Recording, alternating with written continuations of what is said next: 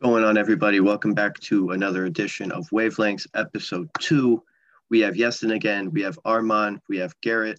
A crazy weekend that started on Friday with trades involving the Philadelphia Eagles, Miami Dolphins, and San Francisco 49ers trading up and down the board.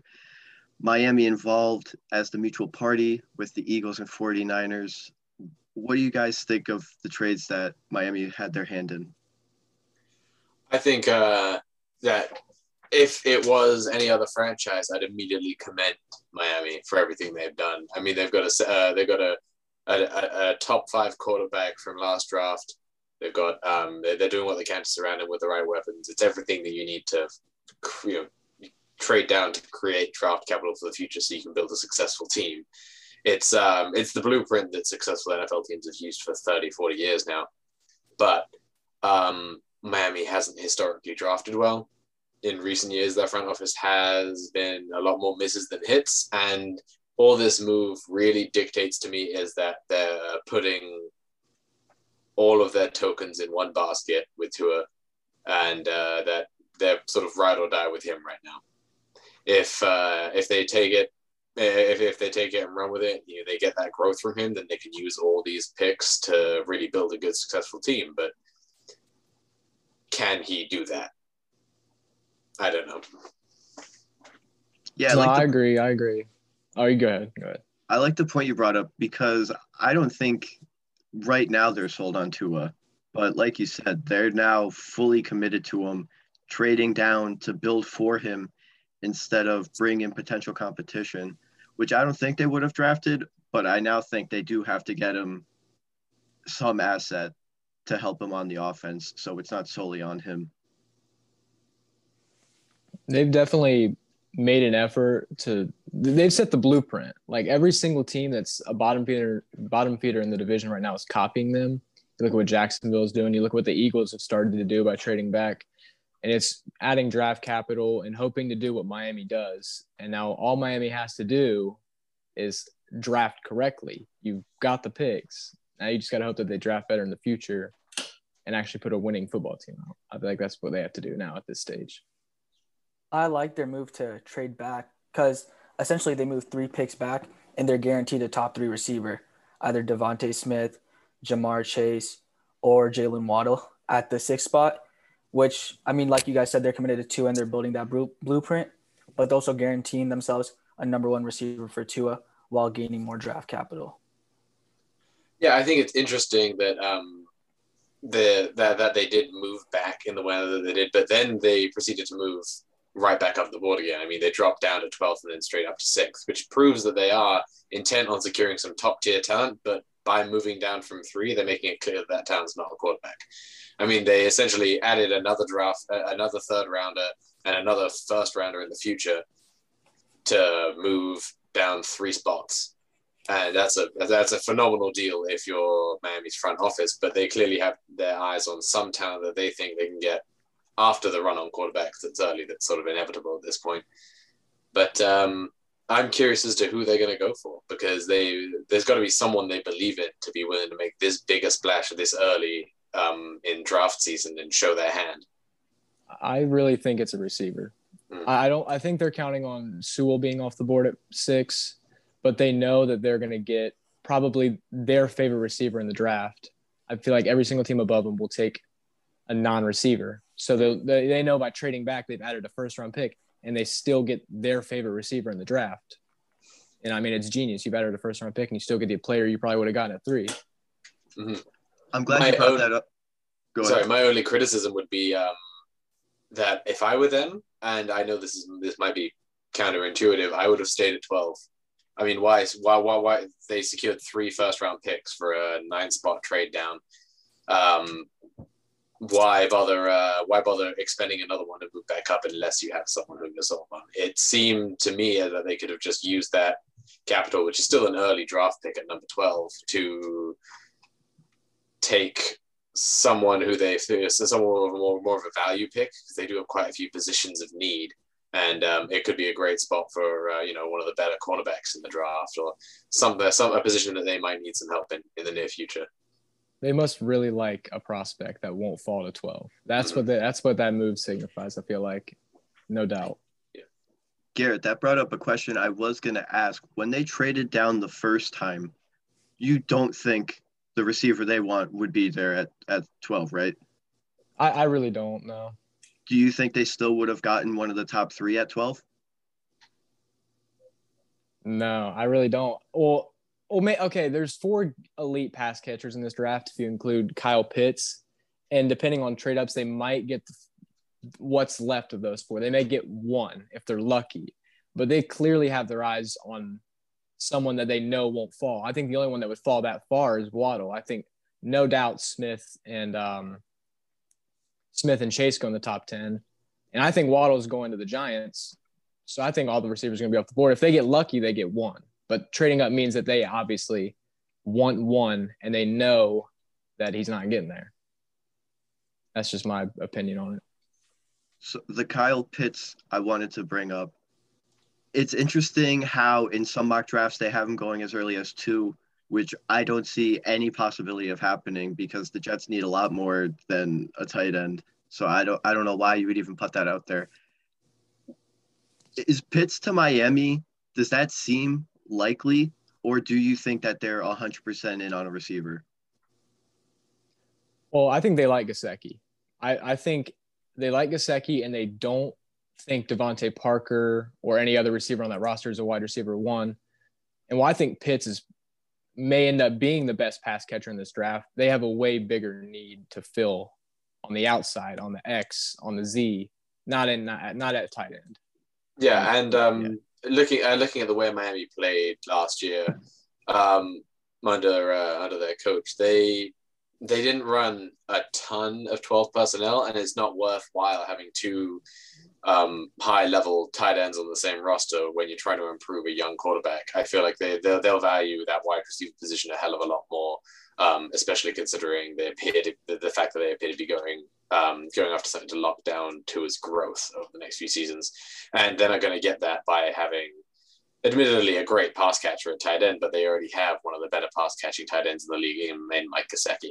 It's not the right value proposition for them. If he managed to fall to them in the mid draft, I could see them trading up from 18, but that's unlikely, and it's absolutely not a priority. If he were to fall, do you think Sewell would go there, or would he keep falling down the board? There's no way Sewell falls past that pick. He's going to be in the top 5, and if he falls to 6, he's better than any receiver in the draft. He's the best offensive tackle in the draft by a mile, I think. So Garrett, you think the Bengals talking about Chase is a smokescreen for Sewell? See, I want to say it is, but we all saw 2019 LSU play, and we all saw what happened when Joe Burrow threw passes to Jamar Chase, and I feel like it's a 50-50. Like, I have no clue what they're going to do with that pick. If it's a smokescreen, it's a very, very good smokescreen. And it's interesting because I feel like Sewell holds a lot of weight in what teams are going to do, because I don't think the 49ers are going to get him. So that's 3. Atlanta is, I think, 50-50 on receiver or Sewell. And then you go down to 5 to the Bengals and then 6 to the Dolphins. I don't see how he gets past 6, but he holds a lot of, like I said, weight for other teams, because if he's there, teams are absolutely going to take him, because all of the top 6-7 teams need a cornerstone offensive tackle. So wherever he goes, there's going to be a very evident and prominent domino effect, I feel.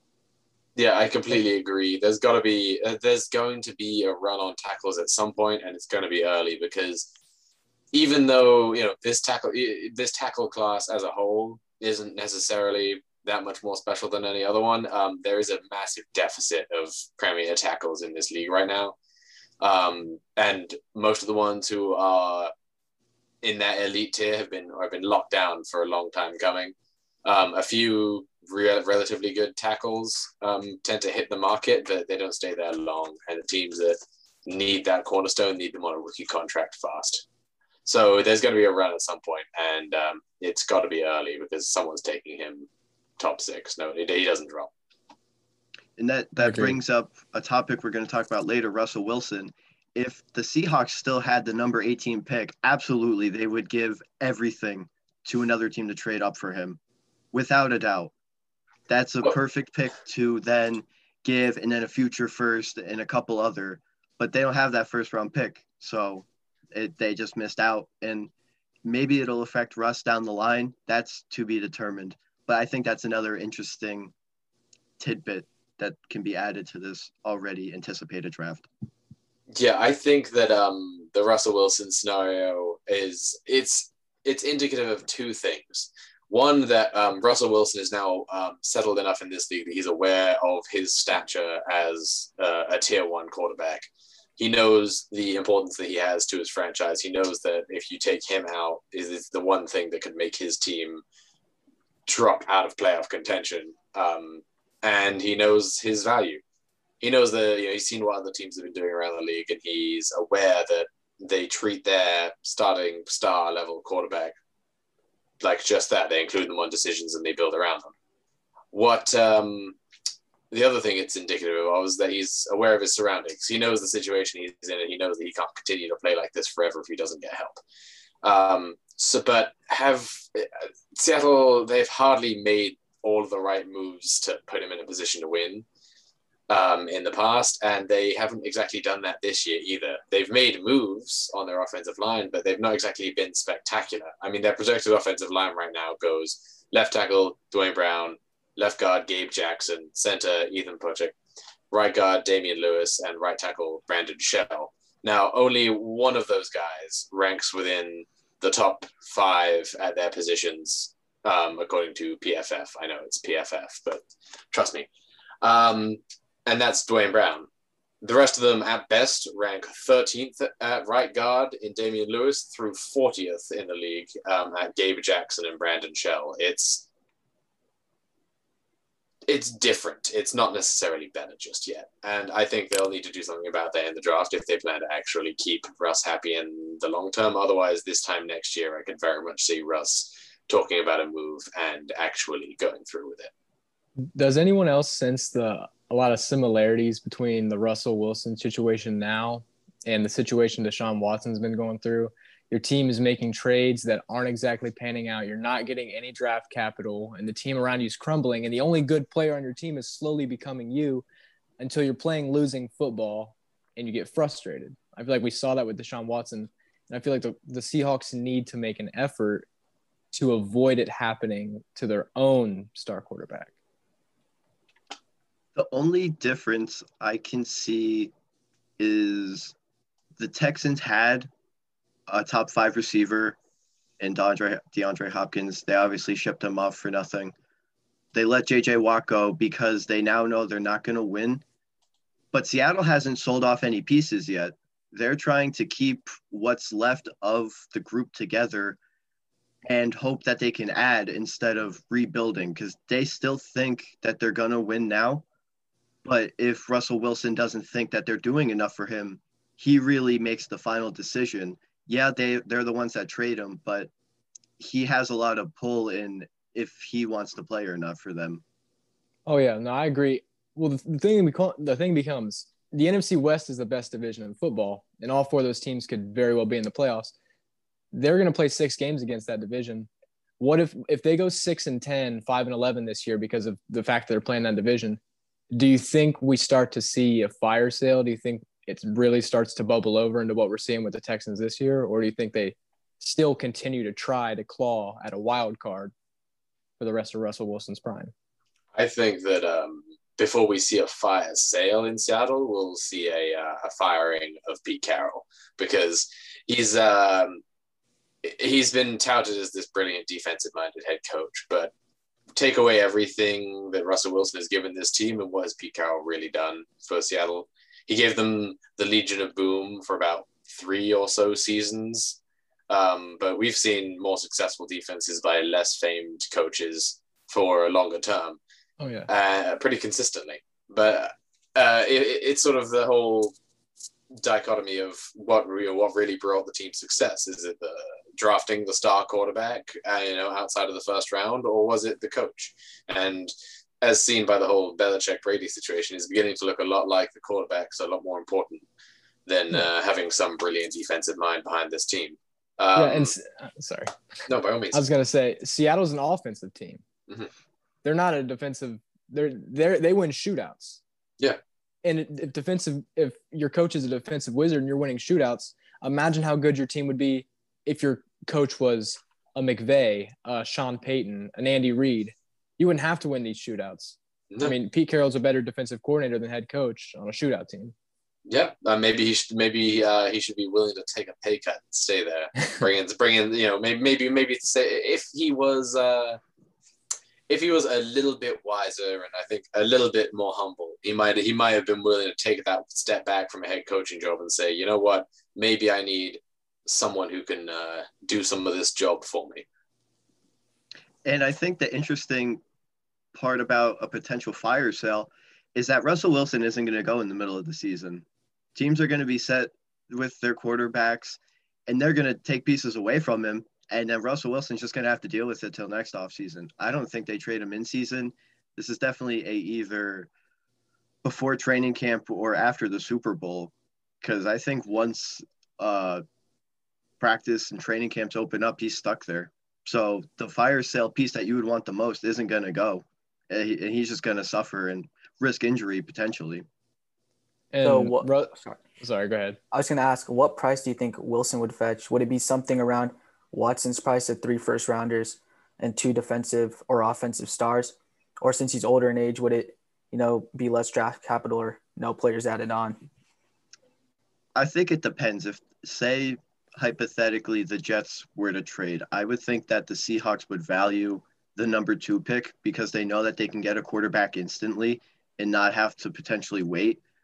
So I think if they could get a top 5 pick in this year's draft, and then if that same team that they get the pick from is still rebuilding a potentially top 5, top 10 pick next year, I think that would satisfy their needs. But I don't think the return that they would get for Wilson would be what Watson could potentially get.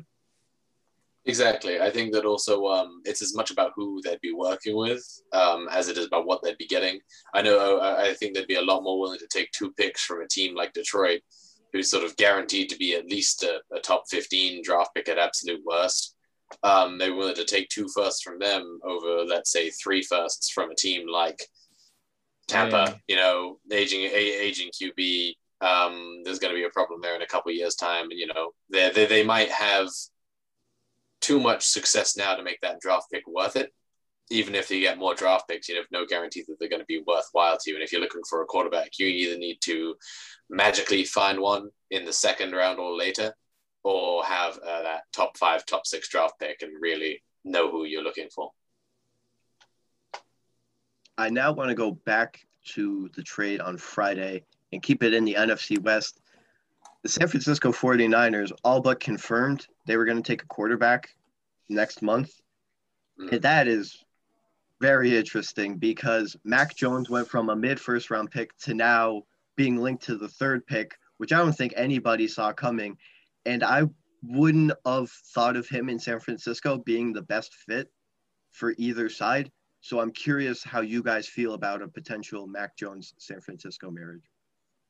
If Mac Jones goes to San Francisco, then it's a terrible trade for them because he would have easily been available at 12, in my opinion.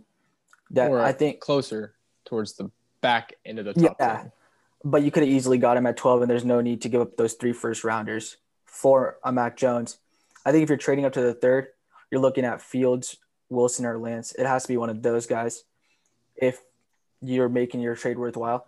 But then I don't understand why you're keeping Jimmy as well. Like, are you going to develop the quarterback behind Jimmy?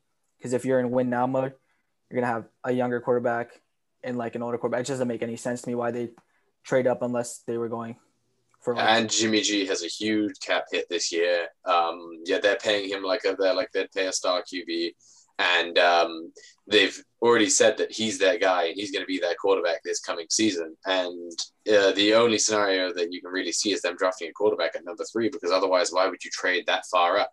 A team like Atlanta or Cincinnati that doesn't quite need a quarterback yet would probably be a lot more willing to work with you for that move, and the asking price wouldn't be nearly as high.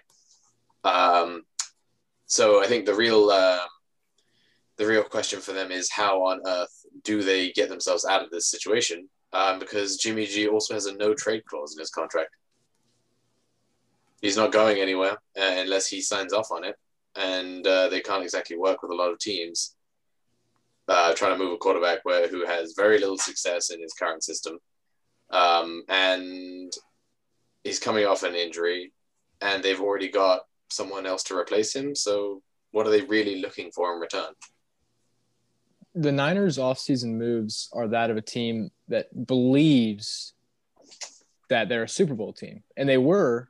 And if injuries wouldn't have hit so bad last year, they probably would have been in the playoffs at least.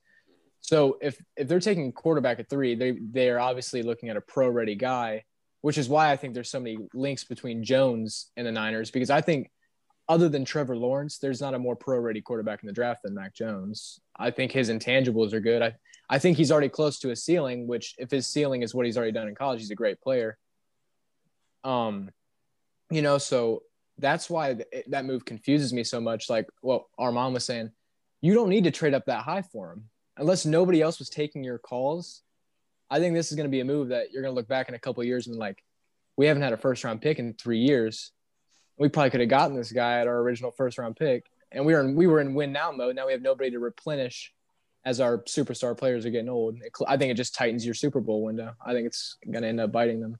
Yeah, squeezes the budget, gives them very little to work with in the future. So if it doesn't work out, they're screwed. But if it does work out, then they have their franchise QB. But so often it's there's the narrative's changed in the past 2 years or so towards picking guys who aren't quite pro ready, because maybe starting guys right away to try and win isn't the way to go.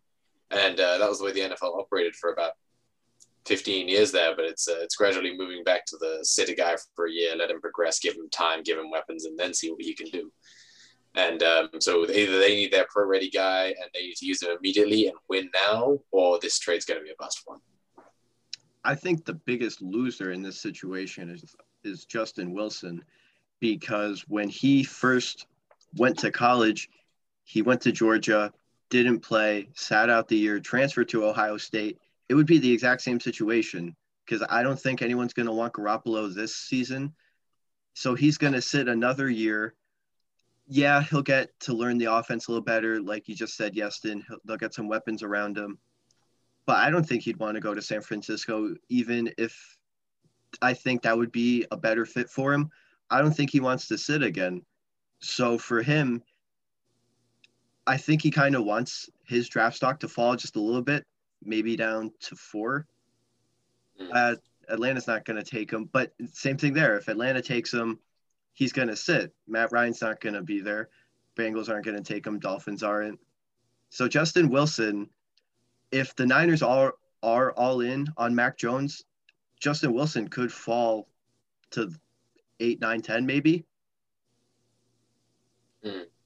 I think Denver, when they see this trade, they're licking their lips. They're thinking, we got this great roster, and Drew Lock's in a make or break year. And I don't think Fields needs to start right away in the NFL. I think he has a lot to learn still. So if you're able to get a guy that could have gone at 2 a couple weeks ago at your pick, if he continues to fall down this draft board, like it seems to be like it seems to be the case, and you let him sit a year, learn from Lock, and then Lock shows that maybe he's not the guy, you're going to have an early pick next year, and you're not even going to need to take a quarterback. You already have your quarterback, and he's already been learning in an NFL system, and he's a guy that needs to learn. If he starts day one, I don't think he'll have success, and I think that's a perfect opportunity that's been thrown right into the Broncos' laps. I think they're really excited when they heard about all these trades that started going down. And the thing about that is they also still have Drew Lock, who a lot of franchises still believe has something in him. They'd still have him on a cheap contract, and they could deal him and actually get something in return. Exactly, yeah. I think they have so many opportunities, and they didn't have to make a move. Sometimes that's the best way. You just sit back and let everybody else play around with their draft picks, and you end up getting a guy to fall right into your lap because of one team prioritizing different things in front of you or wanting to trade back. Yeah, a lot of teams going for the best player available, or they've got their eyes on a guy that they don't realize someone else at the right position at the right time might just fall into their lap. It's a really interesting situation because I agree totally. Going back to what you guys said before, San Francisco could have taken Mac Jones at their original pick. So it's really interesting because I think the Jets all but confirmed they're going to take Zach Wilson. So that pick, it becomes really interesting and kind of shapes the rest of the draft, because what if it's Trey Lance? Like you just said, Garrett, then Denver's still sitting there in a prime position to potentially get Fields and sit and then learn. And then if Drew Lock does turn it around and become the guy they think he is, then they have Fields too. And I'm sure someone, just because it's a year later, would still want him. So they could potentially be the biggest winners in this situation by waiting and letting other teams make the move for them. That's kind of interesting. Like, people have this idea, like, you spend 1 year in the league and you never see the field and you're forgotten. Like, what if Justin Fields becomes this Jordan Love? Like, nobody's calling the Green Bay Packers about Jordan Love. Like, wouldn't you think somebody in the bottom half of this first round that might at least has an aging quarterback, somebody like Pittsburgh, might at least call about Jordan Love? Like, I feel like I'm afraid people are going to make the same mistake about Fields if he does go to the Broncos that they're making about Love. These great intangibles that needed time to develop. But you're playing behind an MVP. I don't think he's going to see the field in Green Bay. And I think if I'm a GM of a team that doesn't have a pick that's going to get him a good quarterback, I'd call him, at least see the asking price on Jordan Love. I completely agree. And also, those late top 10, early double-digit draft picks. You made the point about them sitting on a bench behind someone and disappearing for a year. And sure, you know what? You might cost them a rookie season, or you might get a guy like Patrick Mahomes. I mean, how many people really expected Patrick Mahomes in his second year to blow up the way he did? Because he dropped off the map as a rookie. I mean, he hardly played. And, he came out of nowhere. I remember he was undrafted in just about every fantasy league I'd been in, going into 2018 there, and then he blew up and took over. Yeah. So back on Garrett. Yeah. Sorry. Oh, sorry. Go ahead. Oh, back on Garrett's point. What if the Bucks called about Jordan Love, trade him back, and you have him sit behind Tom Brady I think Brady has 2 or 3 more years on his contract, and Brady retires, and you have an NFL-ready quarterback learning from the greatest quarterback of all time, stepping right into your starting position, and you don't lose a beat. I think the Bucks should be a team calling about Jordan Love, because they don't have any. I think their backup quarterback's Blaine Gabbert, if I'm not mistaken. No, you're right. Yeah. So if they could get a young rookie quarterback who has intangibles that need time to develop, and he sits behind Brady for a couple of years, I think they could be another dynasty and run the league for the next decade, maybe. I agree with the idea, but just specifically the Green Bay Tampa one. If Tampa even called Green Bay after what they did to them last season, they're just gonna go no. Voicemail. Sorry, 5 first-round picks. Might be a little bit of bad blood, yeah. So I want to ask another question about the quarterbacks that we did just talk about. Does it seem like Justin Wilson's draft stock has the most potential to fall the most on draft day? I think so.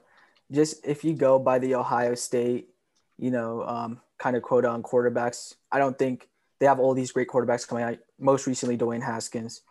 They don't pan out the way they should. I think GMs might take that into account, like, oh, you have all these great Ohio State quarterbacks and never pan out in the NFL. But definitely, I think his draft stock's going to fall the most, just based on other teams like the Niners taking into account Mac Jones, most pro ready, like Garrett said, might not be the best scheme field, but they like his play style more than Justin Fields at the moment. So I think he has the most potential to fall. No, I agree. I think Fields, some teams are going to view Fields as the second best quarterback in the draft, and some teams are going to look at his tape and see how much he still needs to work on and be like, well, we need to win now, and this guy needs at least a year in a system to understand it. Because, I mean, there was games this year in Ohio State, like against Indiana, when if you can't play well against Indiana, you're not going to play well against an NFL defense. So if the teams that are supposed to take him in the later part of the top 10 view him as a project, he very well could fall into the teens. I mean, I'm sure somebody would trade up at that point, but I mean, his draft stock might fall more than anybody's, just like Haskins did a couple years ago. Yeah, and it's so situational too. Each one of these teams, you never really know what the GMs are thinking, and I'm sure that if based on everything we know, we've all got that preconceived idea of which quarterback's best for where and who and how. But for each one of these coaches, they're also meeting. These coaches and GMs are meeting with these guys several times, every single one of them, and just trying to figure out who they feel is the best fit. Because that's also just as big as analytics for some of these guys. Is shaking his hand and seeing looking him in his eyes and saying, can you be our guy? Because it's as much timing and chemistry as it is talent and development. Yeah, people draft quarterbacks different than they draft defensive linemen. I mean, if a defensive lineman has killer in his eyes, you might just be like, oh, that's enough to take him early. He plays hard. With a quarterback, like, he's got to have some level. It's a chess match at that position. And if Justin Fields walks in, and he might be the most determined guy in the building while he's going through his interviews, but if he doesn't show any brain, any IQ high enough, they might just be like, nah, like, I mean, if you were a wide receiver, maybe, but I mean, I feel like he has a lot to lose and he has a lot to prove, especially as we're in the weeks leading up to the draft and people are really starting to watch him and watch how his stock is tumbling. All right, well, do you think he could be potentially like a Lamar Jackson situation, like a pick 32? I don't think he falls that far. I think if he falls into the teens, somebody is going to call and get a trade up. I don't think he falls past pick 10. If he gets past 10, Bill Belichick's going to do something, pull some witchcraft, and the Patriots are going to get Justin Wilson. Then the dynasty starts over and the world ends, I guess. Yeah. Dude, don't do that to me, fun. Man. I got PTSD from the last one. But it's so crazy.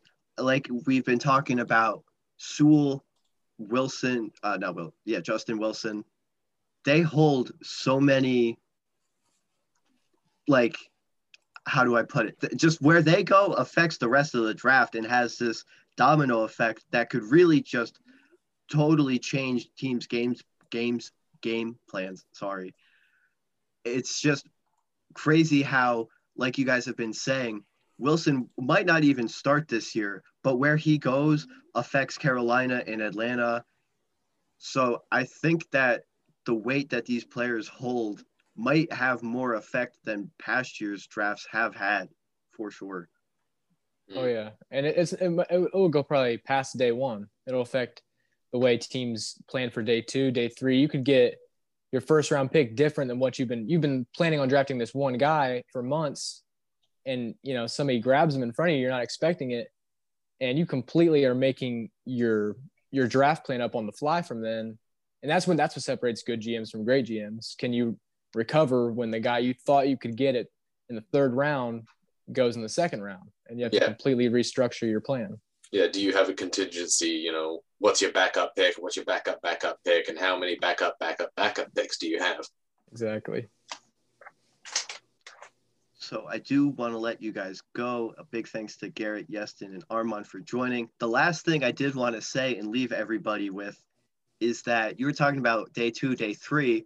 I think day 3, Chris Mullen, if you're listening to this, you're not going to like this, but Ian Book is going to be on an NFL team next year. He's not going to help. But the fact that I think he'll be on an NFL team just is an exciting thought because, he's not the best college quarterback. He couldn't really play an NFL style at Notre Dame, but he's going to be on a team somewhere. I really think that it was totally unrelated, but I had to get that in because we were talking about quarterbacks.